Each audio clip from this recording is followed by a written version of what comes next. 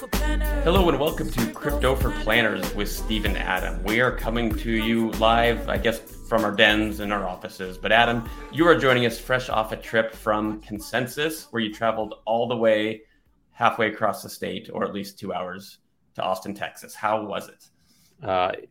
Steve, yeah, I made the very, very long 2.5-hour drive from my home in Houston to Austin, Texas for Consensus. Second straight year it's been in Austin. This year, fortunately, it was not in June. Last year, it was about 105 degrees in the middle of Consensus. So a bunch of crypto people were melting, I think, or bursting into flames or whatever interesting things happened. This year, fortunately, it was in April. The weather was beautiful for the most part.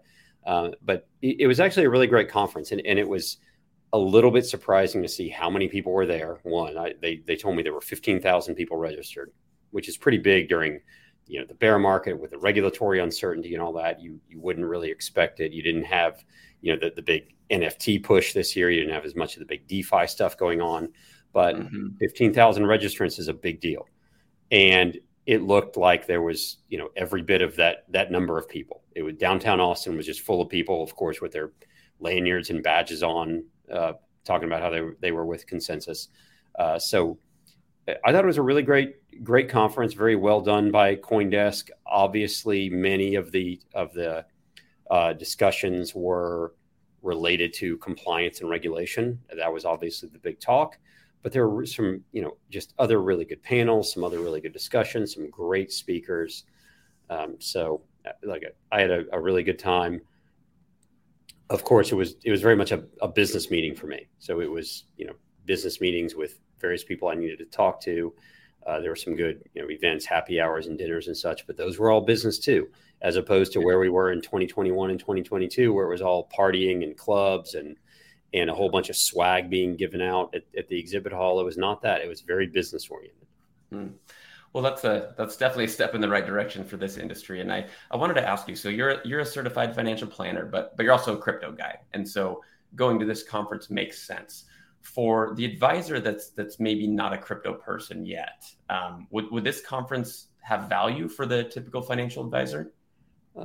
I think there are definitely parts of it that would have value. This one was, as I said, there was a lot of talk about regulation.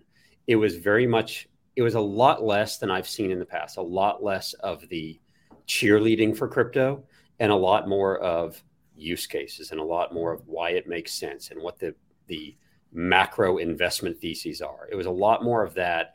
And it was a lot less of talking down to people. Why aren't you invested? It's silly. Of course, we made the right choice. And quite honestly, Steve, there are a lot more people that come from kind of the TradFi world that were speaking at the conference and just around. So I think there would be quite a bit for maybe the financial advisor, the CFP, that isn't quite there yet and is looking to learn a bit and is looking to meet some of the people.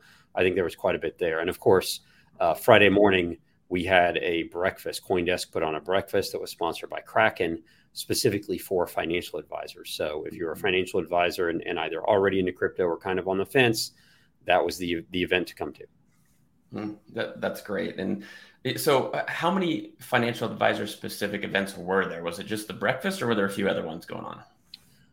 There were actually a few other financial advisor specific breakfasts. Actually, we found out late that at the same time as our breakfast, our friends at Bitwise and Coinbase were putting on another one specifically for financial advisors. So there were quite a few financial advisor or financial professional focused events.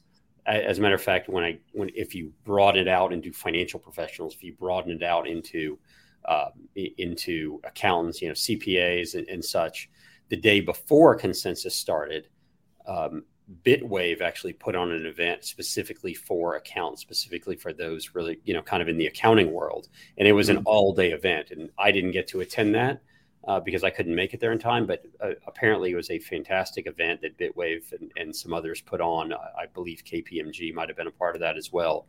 So there was a lot of talk and there was quite a bit of interest from not necessarily the financial advisory community also, but the financial professionals, the accountants and the attorneys in the room were very well represented at Consensus this year. That's great. That's good to know. And and I think that's maybe something we can help advisors with along the way. And by we, I mean you, of course. Some of these conferences that we think might have value, I'm not I'm not on the conference circuit. I'm not sure what I have to add, but you've been to a lot of them and you've hit a lot of them. And it'd be interesting to know which ones might be of value to advisors and which ones really are going to be the self-congratulatory, crypto is going to change the world, not a lot of business getting done type conferences. Yeah. And Steve, we're working with some of these, either the kind of TradFi conferences or the crypto conferences, to try to make sure there is something for the financial advisor and the financial professional there, so that you as a financial advisor, if you're either on the fence or barely into crypto or something, you can go and not feel like you're going to get it shoved down your throat or not feel like you're going to get talked down to. We're trying to make it more educational there. Again, at Consensus, one of the evenings, our friends Mark and Matt over at Arbor Digital threw a dinner that was extremely well attended. That was co-sponsored by Digital Asset Research and Chainlink. And I apologize, guys. I forget who the other sponsor was there, but we threw that event last year. Planar DAO was part of it. This year, it was probably twice the size, very well attended. I went to an event with Anchorage, sponsored by Anchorage, who is a custodian and actually chartered bank. And that was very well attended. And there were several financial professionals in the room as well. So there were other events. And again, we're trying our best to make sure that as a financial professional, you can feel comfortable going to these events and knowing that you're going to learn something. And we want to be, if I can be there, if you can be there, Steve, if someone else from the Planar DAO team can be there to kind of help the advisors know who they need to meet and what kind of conversations they need to have. Yeah. Specific, actually, Steve, to the Anchorage event I went to, come to find out they are, really working now to try to build out platforms for RIAs so that RIAs can bring on their clients and manage their assets, manage their crypto assets. And of course, again, Anchorage is a chartered bank with, a federally chartered bank in addition to being a crypto custodian. So that's a big help when you're thinking about who your custodian will be. I also talked extensively to the COO of Kraken about their attempts to bring on more RIAs. So the custodians I talked to there, those in the crypto world that I talked to at Consensus, are making that push and realize that financial advisors, RIAs, are going to be a huge key in bringing more adoption and bringing more clients, more investors into crypto. Yep, absolutely. And, and hopefully now with the presence of Planar DAO and at some of these conferences and the expertise we have, we can work with these custodians to build the products alongside them, because you hear a lot of, we want to work with more advisors and they don't really know what that means. So hopefully we can get there early and give them guidance. Hopefully, help them build it correctly and then help get the word out, right? We want to help get more RIAs in there in a way that's safe, in a way that they understand with custody, in a way that they know they've done their due diligence, those kinds of things. Yeah. Well, let's maybe just stick on this topic for a little bit, because, Adam, we've talked since we started this about, really using the DAO to help people, help some of these companies build their products and build to what we need, rather than, because what we see typically in the industry, and we're seeing again in crypto, is, hey, here's this awesome fintech solution. Isn't this neat? And we're like, yeah, that's neat, but it doesn't work with our operations. It may not be compliant. I certainly wouldn't let the advisors in my firm run free with it, et cetera. And so, I know one of our goals is to take another crack at this with crypto and really be involved in developing these solutions from the beginning. Yeah, I think that's really helpful. And what you and I have seen, Steve, and others that we know in this world that have been trying to bridge this gap, is those that are building the technology think that just because it's crypto and just because Bitcoin has gone up 900,000% since inception, they can just throw out numbers like that, and advisors are magically going to bring their clients to it, no matter what regulation there is, no matter what compliance there is, no matter what the workflows look like. I will go above and beyond to take my client money out of Schwab or Fidelity or wherever it is, wherever it is right now, and move it directly into your custodial platform with your solution, just because my clients are clamoring for crypto so much. And there's less of a realization that there are workflows. Advisors, especially in the US, have 9,000 other arrows in their quiver that they can throw at clients. And if crypto is going to be a problem from a compliance and regulatory perspective and a workflow perspective, they're just not going to do it. They're not going to put themselves at risk like that. And we want to help them. We want to help these platforms build it the right way. Yep, that's exactly right. And so I know a lot of these companies along the way. I've helped them with their product. You have. You mentioned the awesome team at Arbor Digital. I know they've helped some different fintech companies build their products as well. And I think we've made some, maybe not all of our recommendations were listened to, but I think we at least made an impact getting it in the right direction. What I think is difficult for them is the concept of an intermediary, is the concept of an advisor between the tech and the client that we service. In my conversations, they don't seem to fully grasp that. And so I know an example we talk about is, so for example, with what I'm building at DeFi Steward, where the advisor can help the client place a trade. And it's like, well, why wouldn't the client just go do that? Why wouldn't they just place the trade themselves and buy Ether? And my response is always, well, they don't do it right now with Apple stock or the S&P 500. We do that for them. That's one of the things they pay us for. So why would they suddenly start doing it with crypto? And they don't seem to grasp that. And again, I don't mean to just paint every builder with this brush, but I think that's the theme of what we get, is they just don't quite understand the nature of an advisory relationship. Exactly. And honestly, Steve, I mean, you mentioned us and Arbor, and I'd be remiss if I didn't mention our friend Tyrone Ross, who has been hammering a lot of those companies with it. Like, you have to fit it in workflows. You have to make it easy for advisors, and not necessarily easy because they don't want to learn, but easy because it has to fit with everything else we do. Yeah. But, to stick with your question, Steve, you're right. Like the fact that what advisors do is not just put clients into certain investments, but it's also, where does it fit your portfolio? Where does it fit your risk profile? What kind of risk are we taking? Because with crypto, of course, there's not only the risk that it loses value, and the volatility risk, but there's also now custodial risk. There's regulatory risk. Mm-hmm. So just because there's a hot asset class that has increased in value, doesn't mean we immediately put it in portfolios. There has to be a way it fits. Then we haven't even discussed reporting, right? Because we have to show clients what their assets, where their assets are, pretty much at all times, at least on a quarterly basis. How are we going to get the reporting out there? How are we going to bill for it? All of that has to fit into what advisors do and are charged with.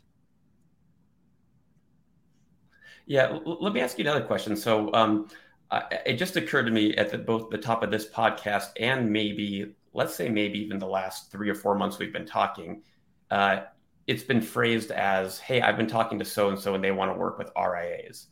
And it didn't really occur to me that you've been saying that for the last several years before that. It's they want to work with advisors. Hey, they want to get to the financial advisor market in the US. Mm-hmm. And now they're saying RIAs, which I think is a great, is progress, right? Because one thing they fully didn't understand was, 95, 99%, I don't know what the number is, of advisors don't decide what they can use. It's got to be approved at the firm level of things. Getting a really excited advisor who's at a big broker dealer doesn't move the needle for anybody. And so I was curious, are they starting to kind of understand a little bit about how this business works? They're definitely starting to understand things like that. A lot of it is, Steve, is what we've had to tell them. There's a difference between an RIA and an advisor. An RIA is an entity. An advisor is the person who advises. And just because, as you said, the advisor is excited about it and wants to put client assets in it, doesn't mean the RIA is going to allow it. RIAs have, RIAs are registered. RIAs have compliance officers usually, and they know that they're the ones that are going to be subject to SEC or state audits, and they're going to have to approve and make sure that whatever platforms and whatever assets they're putting their clients in, whatever investments they're putting in clients in, whatever advice they're giving, is that the compliance officer, that the RIA is okay with the risk. They're going to accept it, that they've gone through certain compliance protocols. They've gone through certain regulatory protocols, like amending their ADV, silly things like that just has to be done, that I believe some of these platforms and some of these custodians are starting to learn. They're learning that there's more to it than just telling my clients to buy ETH. Like there's a lot more to being an advisor than just say, yeah, I think ETH is going to go up, go buy it. Yeah, and I think on that note, we'd like to put out a call, which we did so much when we started the DAO and really haven't done recently, that we'd love members of the DAO to help us advise these fintechs and these protocols and even these TradFi who want to get into crypto about what we need. We've experimented with a couple different methods in the past, like the respond to earn, and I think there's some really neat Web3 crypto tokenomic type things we can do. But we can even get there down the road.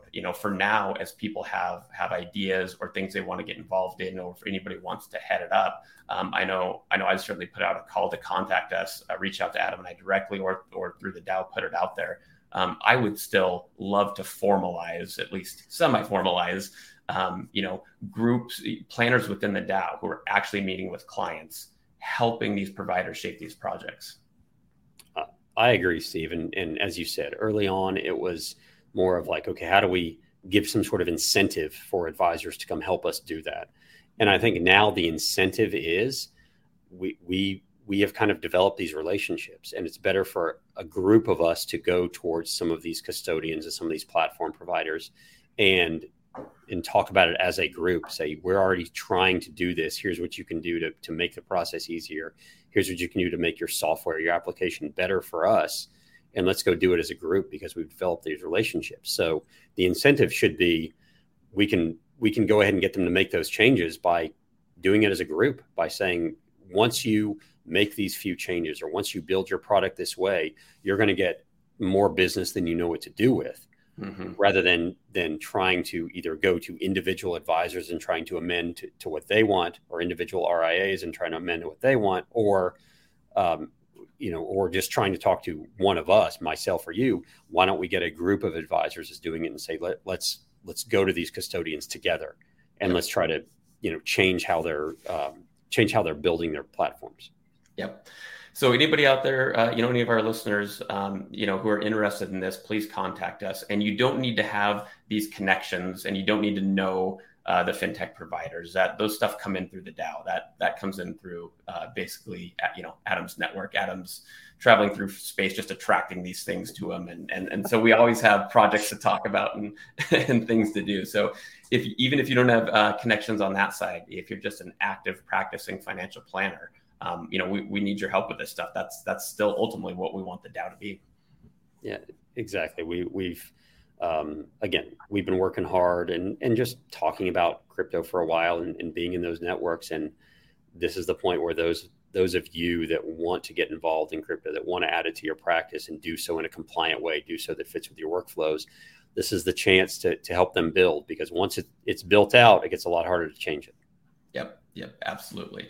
Well, I think we'll end it there, Adam. We've got some great topics coming up for the next few weeks. So everybody, please stay tuned. We got some exciting things we're going to be talking about. But thanks for joining us. Adam, thanks for the recap from Consensus. And again, we throw out there to reach out to us if you're interested in helping with any of this. Yep. Thanks so much. Good to talk again, Steve, and good to give the recap of Consensus, which was a great conference. I want to congratulate our friends over at CoinDesk again for putting on a great week in Austin. Awesome. Thanks, everybody. Talk to you again next week.